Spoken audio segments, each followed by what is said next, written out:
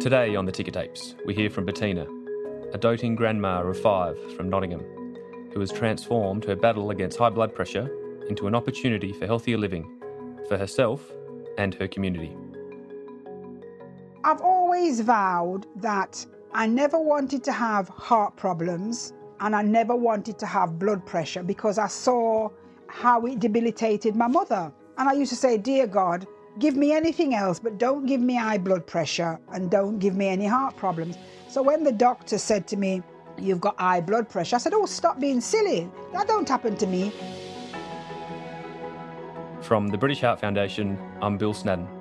On the Ticker Tapes, we hear from people living with heart and circulatory conditions. On this episode, Bettina, now 68, takes us back 20 years to a day etched in her memory, a traumatic day that set in train her diagnosis of high blood pressure. I was working in Sheffield and I normally finish work at 4 o'clock because they give me travelling time to come back to Nottingham. And I met a friend at the train station, got on the train, and I can't remember how far into the journey we were. And I just said to her, oh, the train's packed and shall we wait for the other one? And then we thought by the time we wait for the other one, it was going to be probably another hour or so, and it would be even more packed. So we got on the train and there wasn't any seats. So I was standing by the door.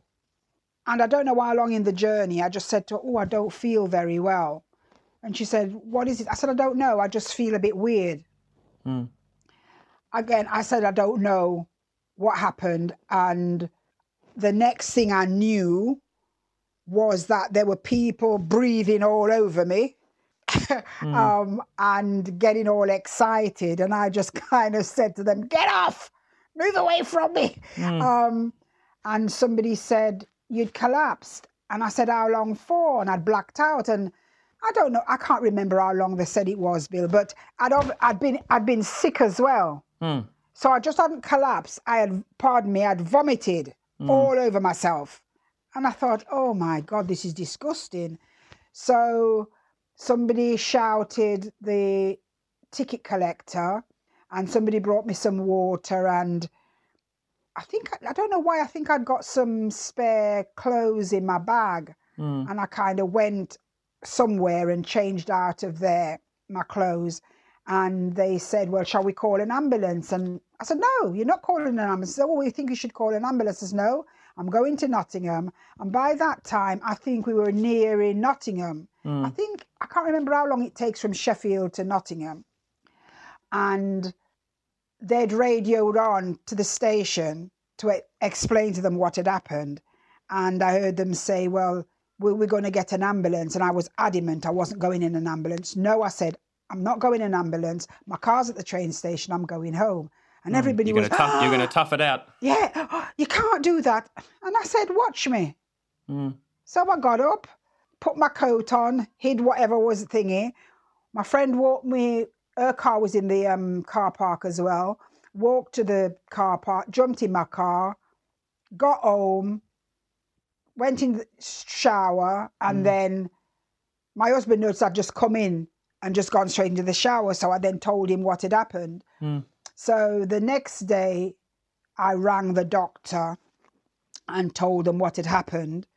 And the doctor said, well, can I come and see them? And I said, well, look, if this happened yesterday, I need to see you today.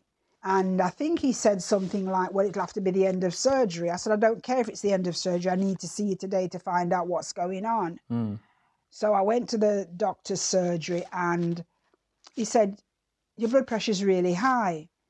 So I had to explain to him how I felt. I said, in the morning, I felt fine. I said, it was just about in the afternoon when I was coming home. You know, I boarded the train at 4:30, 4 o'clock. I can't remember what time. And somewhere in the journey, I just felt lightheaded and that was it. And he asked me if there was any other symptoms. And I said, no. And I said, it was then I told my GP that my fraternal grandmother had blood pressure. And I remember as a child growing up in Jamaica, we used to have rice and peas on a Sunday. which is cooked with rice, with kidney beans and coconut cream and seasoning. And I always used to notice that she used to pick the kidney beans out of the dish. And I always used to say to her, why are you picking it out? And she said, because it gives her an headache. But I didn't understand at the time. So I told the doctor about my grandma and I said, look, my mum's got blood pressure and my dad's got blood pressure. But I remember my aunt saying, my mum was always complaining about headaches. And your mum was always ill. It was always about headaches. And your dad used to laugh at her and say, you know, I don't know what's the matter with her now. Her head's always hurting. And then of later years, my dad developed blood pressure. So I told the doctor all that. And it was like, oh, okay, we'll just give you some medication. And they put me on a variety of medication. And I just took the medication, didn't think anything else about it. I bought myself a blood pressure monitor, monitoring my blood pressure, but then I didn't understand what the readings meant. You know, I just carried on. It never stopped me carrying on with life and doing all the things I wanted to do. So... How old were you, Bettina, when you got that diagnosis? I think I was in my late 40s. And when the doctor told you all this, you had a bit of trouble coming to terms with it. And you told him that he must be kidding. Yeah, because it was... I've always vowed that I never wanted to have heart problems and I never wanted to have blood pressure because I saw how it debilitated my mother. And I used to say, dear God, give me anything else, but don't give me high blood pressure and don't give me any heart problems. So when the doctor said to me, you've got high blood pressure, I said, oh, stop being silly. That don't happen to me. I'm not stressed. I'm not worried. I'm not overweight as such. I eat healthily. So, you know, where's all this thing coming from? But he never mentioned that it could be a family trait. I don't know whether I think my maternal grandmother had blood pressure as well.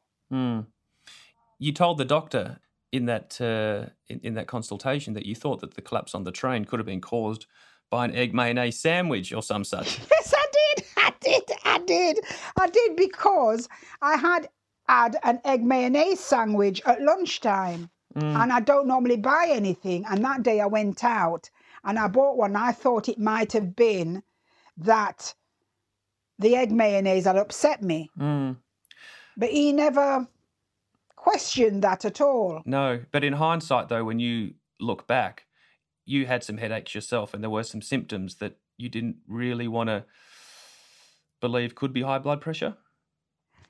I had headaches, and the doctor always described the headaches as migraine. So I always said that I've got a migraine. I didn't associate it with blood pressure.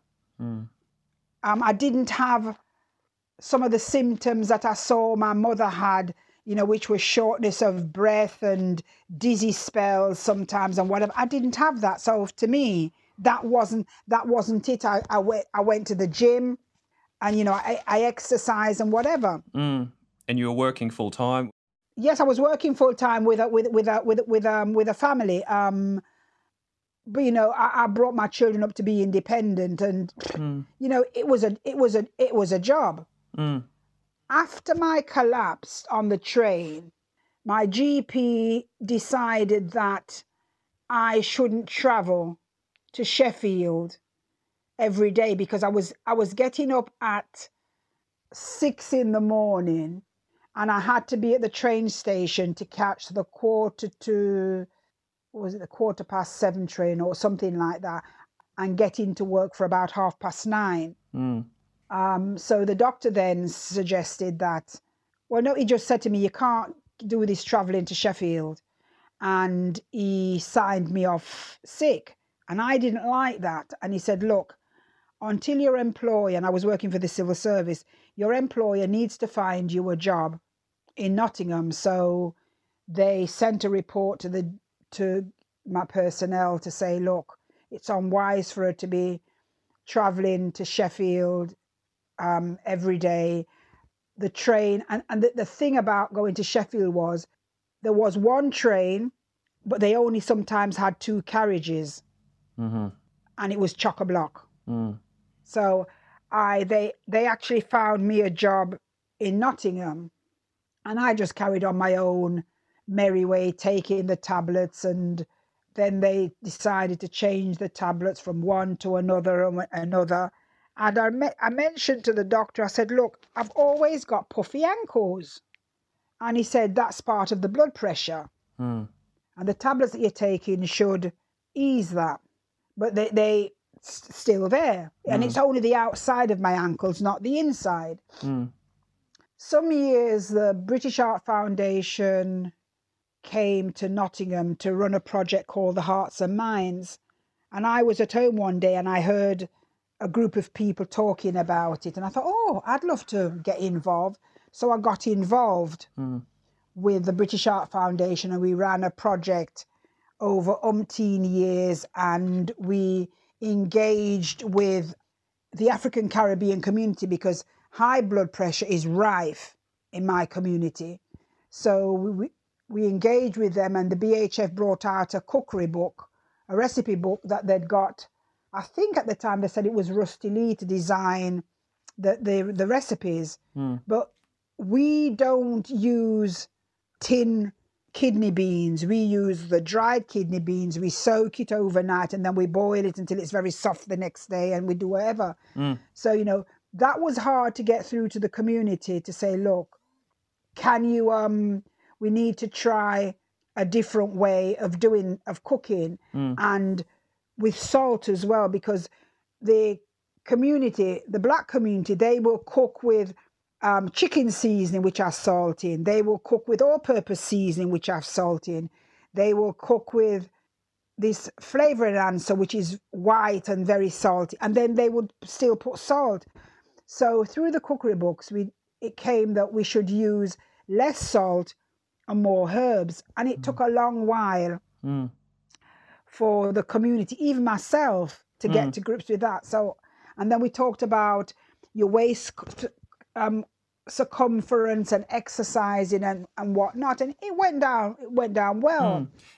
This program, the Hearts and Minds program, where you were engaging with the black community in Nottingham, that you emphasised the importance of making it personal and relevant, and the importance of language in these programs. Yes, a lot of the people that we engaged with were my elders, and they were the ones who cooked traditionally, and whilst English is their first language, we do speak Patois, which is a dialect of English and Creole and other things mixed together.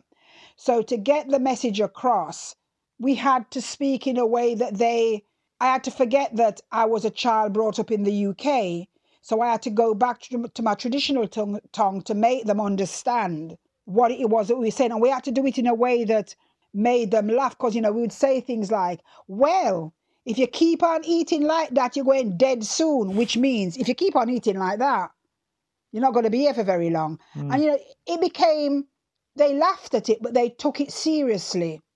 So we went all over the place and distributed the booklets, and wherever there was a function, and we would try and get a spot, and we would go and we'd talk about the BHF. As a charity, the British Heart Foundation depends on the generosity of donors to continue carrying out our life-saving research. Thank you to all those who already give. It's truly appreciated. If you too would like to donate, you can do so by going to bhf.org.uk/donate. And now, back to the conversation. We mostly went to community centres. And if we saw an event that was on where there was lots of different organisations, predominantly white organisations, we would go there, because in society, the organisations that we engage with are predominantly white. We would engage with them and say, well, look, we're here to help you. We knew that we had to go out there and do something. At the same time, we had what was called reggae aerobics, which was aerobics done to reggae music. But we didn't get a lot of the elderly people to come. We got a lot of the younger ones, my age group and sometimes younger, and that was good because they could then take on what they learned from, because we had a class first, which we talked about reducing salt, waste circumference. We would mix up spices and say, right, here's a little bottle of spice, take it home and then tell us what you think about it. And we'd give them the recipe, and there was no salt in it at all. So we did that, and that went down, that went down a storm. Then the BHF came back to Nottingham. The project ended, but the group continued because we felt it was important. So we continued without any funding. And we did everything ourselves. I think you've told me maybe in your personal capacity that you have been to hospitals to visit elders in your community, and you've wanted to get the message across to them that you don't want to see them in this situation, and you're trying to get that message out to younger people to get a hold of their blood pressure and try and prevent some of the heart disease from happening in the later years.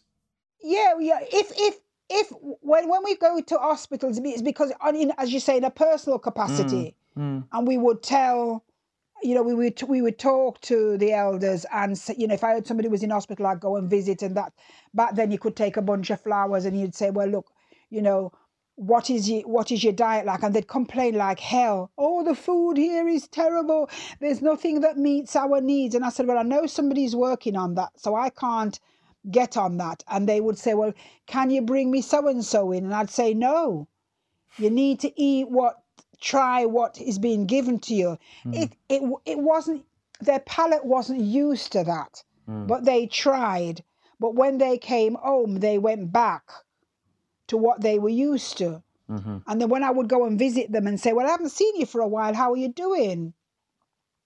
They'd say, well, oh, it's okay. And I say, well, I'm going to go, some of them I can be quite cheeky with them. I said, I'm going to go and look in your cupboard and see what's in your cupboard. And I say, oh gosh, you've got this, you've got that. You don't need all this. It's very nosy, Bettina. Well, no, it's not kind of, yes, it is nosy, but it's also, what I've said to a lot of them is, I don't want to come to your funeral just yet. And I think I am cheeky enough to use that scare tactic and say, look, you can live a longer life if you cut down on the salt. And to be honest, some of them that I still see now, and I'll say, you've lost a lot of weight. And they've said, well, yeah, I've cut down on salt and I've now got diabetes. So, and then we tried to make the link between blood pressure and diabetes and stroke. And this was something that was never told to us as a community.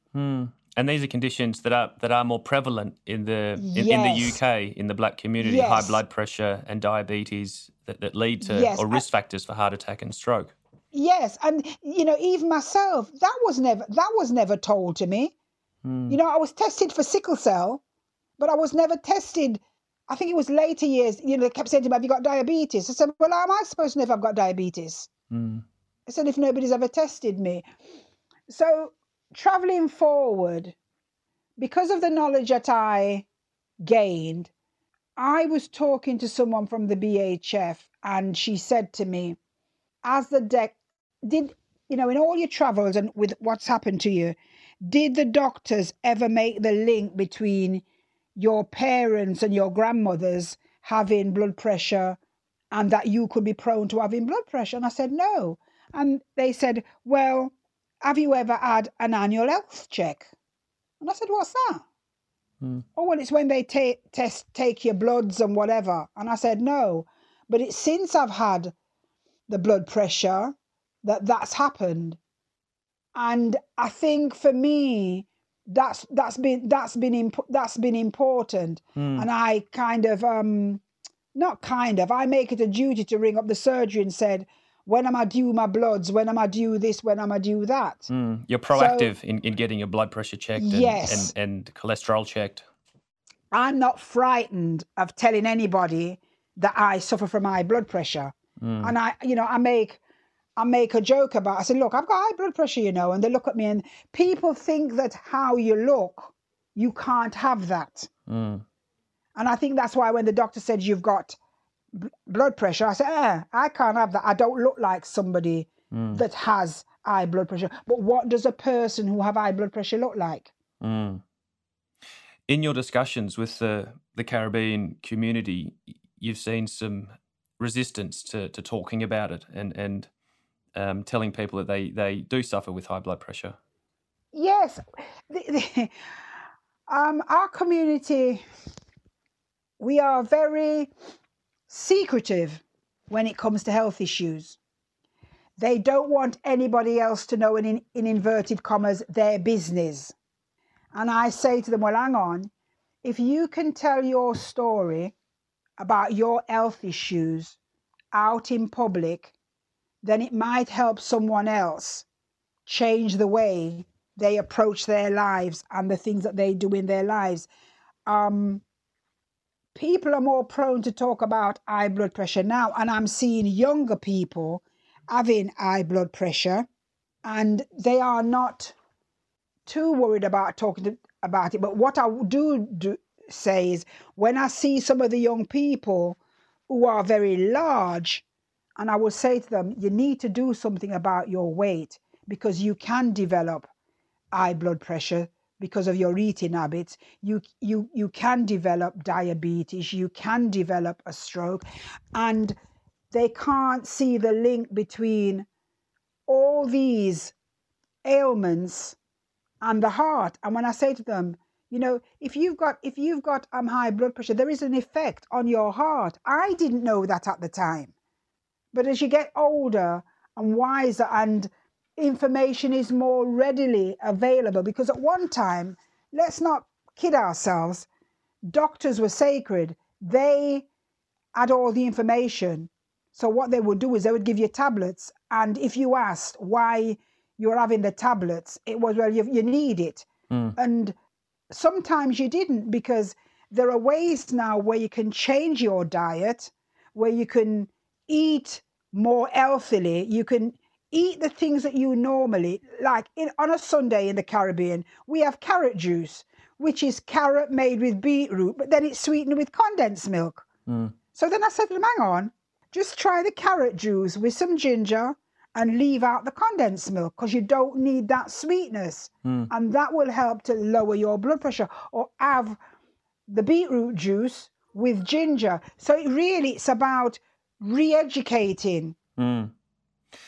After your diagnosis of high blood pressure, you made some big changes to your life, or little tweaks.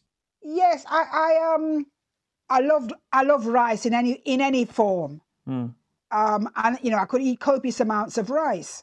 But then I found whole grain brown rice. So that's all I use.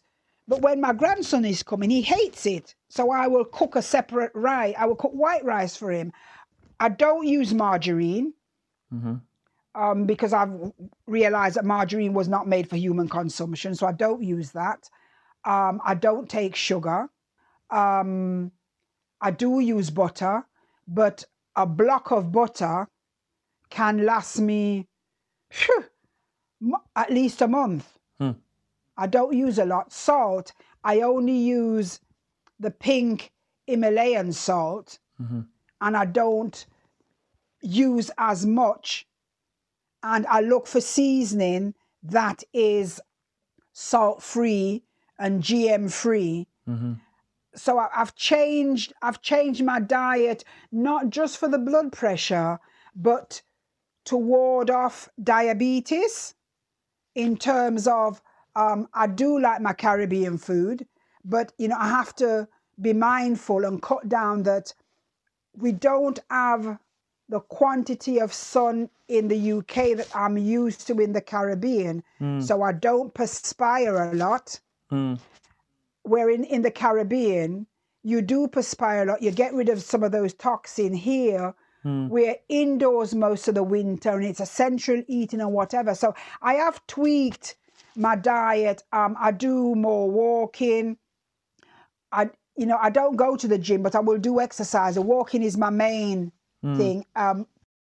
The only time I have sugar, which is really strange, is in tea. And I'll only have a spoon, but I don't like tea that much. But I'm trying to get my head around this thing where the English say, if you're hot, a cup of tea cools you down. And I don't understand that because it doesn't cool me down. And I always, whenever I'm thinking, oh, I'm so hot, I'll have a cup of tea. And I'm always thinking, why did they say a cup of tea cools you down? So, yes, I have changed. And I have noticed that I've not increased in weight. My weight has fallen in some respects, and I've stayed steady, which is a good thing. And these changes have lowered your blood pressure to a stable area. I'm still on medication, and I keep saying the next time I go to see the nurse for my health check, I'm going to say to her, I want to stop taking my medication and see what happens. If my blood pressure increases, then I'll go back on it. But with the medication, my blood pressure is normal. What's the medication you are on at the moment? At the moment, I'm on...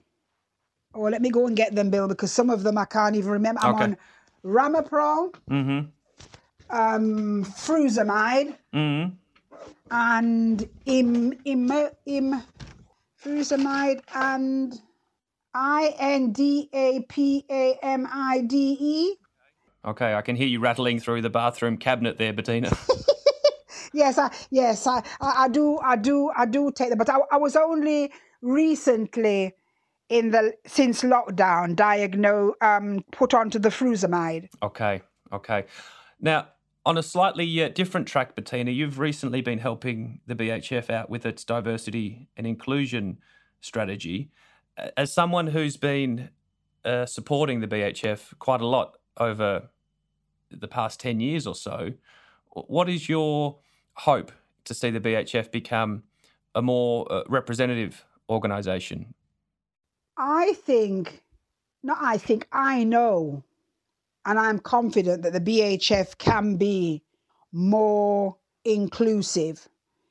I was asked to have a conversation with someone at the BHF about your diversity and inclusion strategy. And I gave my thoughts, and then the strategy was sent to me. And I was asked to read the strategy and commented on the strategy. And what I saw in the strategy that gave me hope was that the BHF wasn't masking where it was in terms of equality, diversity, and inclusion.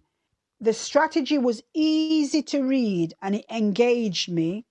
And I picked up words like, this is what we're hoping, this is where we are, this is where we're hoping to be by such and such a date, but we're not there yet. And it's going to take some time to get there. I was happy that I saw that. What I didn't like about the strategy, and it's not just the BHF strategy, it was a lot of words. And my comment was, if you're saying that, for argument's sake, the BME community is 60% more likely to have high blood pressure or diabetes or suffer a stroke, that's just words. If there is a graph or a diagram that can show that, and I can understand that because, the phrase goes, a picture paints 1,000 words, I can then take that into my community and say, well, look, this is what it means, but words and numbers don't mean anything. And I also suggested that why should strategies always be long pages of words where there is no illustration or pictures? And I said, if you're talking about different races and ethnicity, then why not put a picture of someone that represents the group that you're talking about?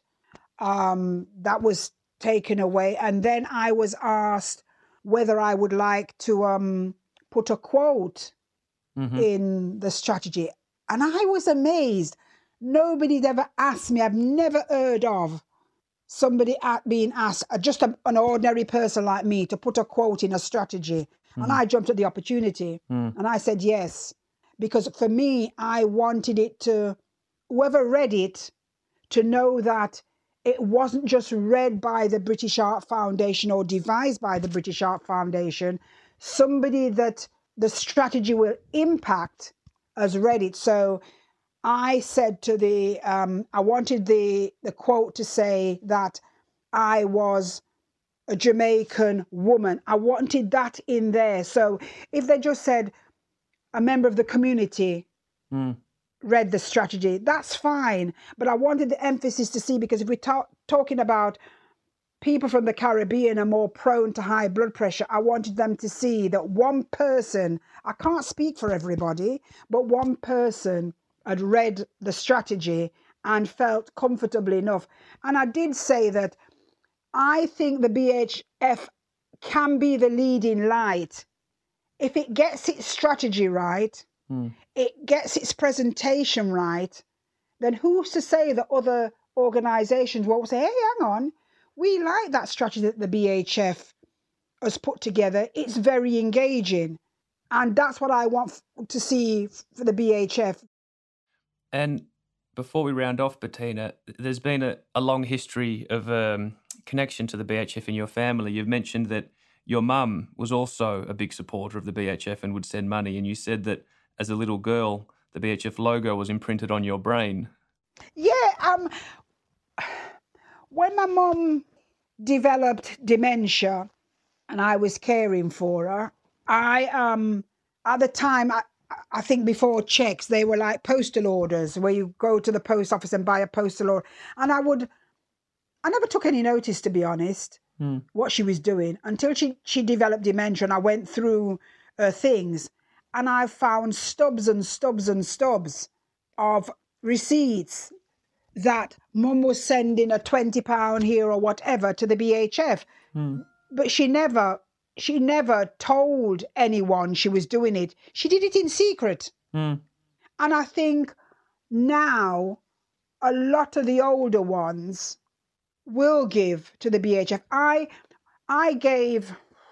think I gave 20 bags of clothes to the BHF recently, handbags, shoes, all sorts of stuff. And, people will come and knock on my door and say, well, will you support? And I said, no, I already support the BHF. Well, what about? I said, no, I'm sorry.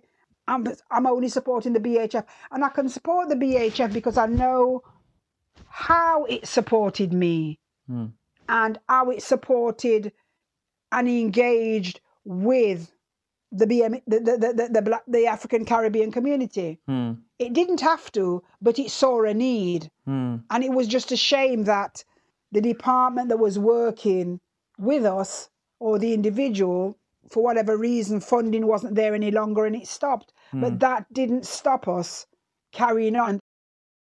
On your mum, you've mentioned how high blood pressure and the stroke and the heart attack, and then she developed vascular dementia. You saw how it debilitated her towards the end of her life, and she didn't get perhaps the quality time with her grandchildren, your children, and that was a big catalyst for you making some changes in your life because you want to have some good time with your grandkids. Yes, my parents always work, and my mum trained to be a nurse, and it was because of her high blood pressure that she qualified, but she had to give work up when my brother was small. And when I had my first child, Mum was around, but then I had my grandmother, my mum, my dad, and my sister who helped out with my daughter. But Mum didn't take her anywhere because you didn't know from one day to the next day how she was going to be feeling. So, she'd care for her, until she became too ill to care for her. Then she went to a childminder. Then she came. She was missed so much by my grandmother and my father that we brought her back into the family home. And then my grandmother was more stronger than my mum, even though my grandmother was older. And between the three of them, they cared for my daughter till she went to nursery school and whatever. So for me, the time that I have now I invest in my grandchildren. Mum wanted to, but her health ruled her, whereas I'm not making my blood pressure take over my life. Mum, blood pressure always ruled my mum's life, because you'd say, Mum, oh, well, I don't know how I'm going to be feeling tomorrow. And I'd say, oh, Mum, forget it. I remember once, Mum had booked a holiday with a friend to go abroad, and she booked the holiday today on Thursday. And on Friday, she rang the lady and said, oh, I don't think I'm going to be able to go on holiday with you, because I don't know how I'm going to be feeling. And the holiday probably wasn't within 6 months' time or 6 weeks or whatever. So Mum made blood pressure ruler, where I'm saying, no, it's not, because people say to me, but Bettina, you've got blood pressure. Where'd you get the energy from? You're here, there and everywhere. But I feel as though if I stop, the blood pressure will take over my life. And I don't want that to. And I have so much to give. I've got 2 younger grandchildren. I've got 5 grandchildren, ranging from 30 to 4.5 months. And now that I'm retired, I can spend more time with the 2 youngest ones. The 3 older ones, I was always working. So I never got to spend even though I spent time with them, it's not as how I can spend with my 2 younger ones now. And I think it is important. And I do talk to my younger granddaughter. Sometimes she'll hear me and she'll say, no, why are you taking those tablets? And I said, because I've got high blood pressure. And trying to explain to a 4-year-old what high blood pressure is, it's really difficult. I have to tell her something. I'm not lying. I might not be telling her factual, but I'm telling her something, and that don't go eating all this McDonald's and whatever, because it's not good for you. Bettina, I guess your message is for people to get their blood pressure checked, and if it is high, then to make the lifestyle changes and the diet changes and get that new lease on life. Yeah, I think if I could leave people with anything is, you know your body. You know when something doesn't feel right. Don't sit and ponder about it. If you've got a headache, yes, it might just be an headache, but go to the doctor, get an appointment, get your yearly check, get your blood pressure checked. Invest, if you can, in a blood pressure machine. It will fox you for a while, but it comes with instructions. And change, you don't have to do a lot of change. If only you just cut down on the salt, you cut down on the fat. We grew up cooking with coconut oil. Coconut oil never congealed, solidified in the Caribbean, but here it does because it's a cold country. Cut down on certain things. Eat more fruit. Eat more veg. Strangely enough, I've started to eat a lot of raw cabbage without the dressing on. I might just put balsamic vinegar. And it's surprising how nice it tastes. And it fills you more. Cut down on a lot of the white stuff, the white bread, the white rice, the white flour. You don't have to go to a gym. Rather than take the bus, get off a stop earlier. Don't go shopping and then load yourself up with so much stuff that you can't walk home. Sometimes just put something scruffy but not scruffy on, and just, even if you only walk around the block for 5 minutes, or 5 minutes one day, the next day or a couple of days later you go for 10 minutes, increase that, because it'll make your heart pump and it will get more oxygen into your brain. So for me, it's about recognizing your capabilities, but also go with that gut feeling that something doesn't feel right in your body. Don't sit and ponder on it and think, oh, well, the health service is so stretched. Go to the doctor and get sorted. Well, Bettina, you're a wonderful ambassador for the BHF, and thank you very much for sharing your story here today with me, and also thanks for everything you've done for the BHF over the past 10 years. Long may it continue. Thank you, Billy.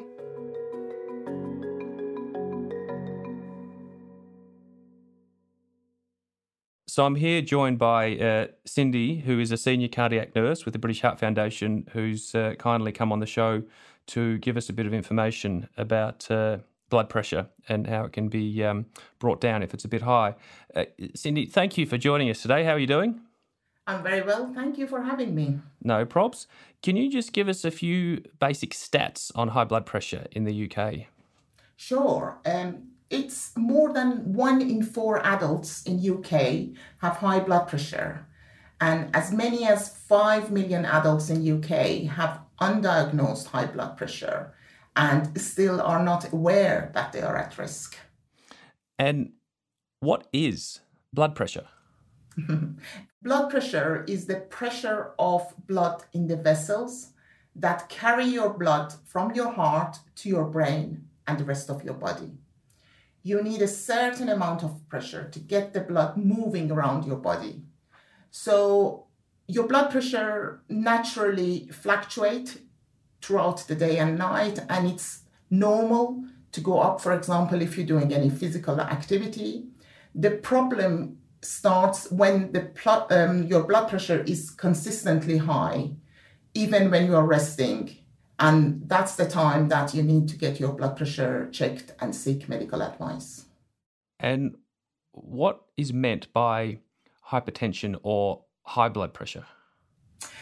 The normal range for blood pressure should be less than 140/90.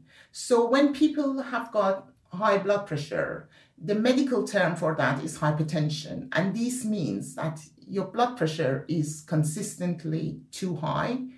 And again, it means that your heart has to work harder to pump blood around your body. And this is a very serious medical condition. If you ignore it, it can lead to having a heart attack or a stroke.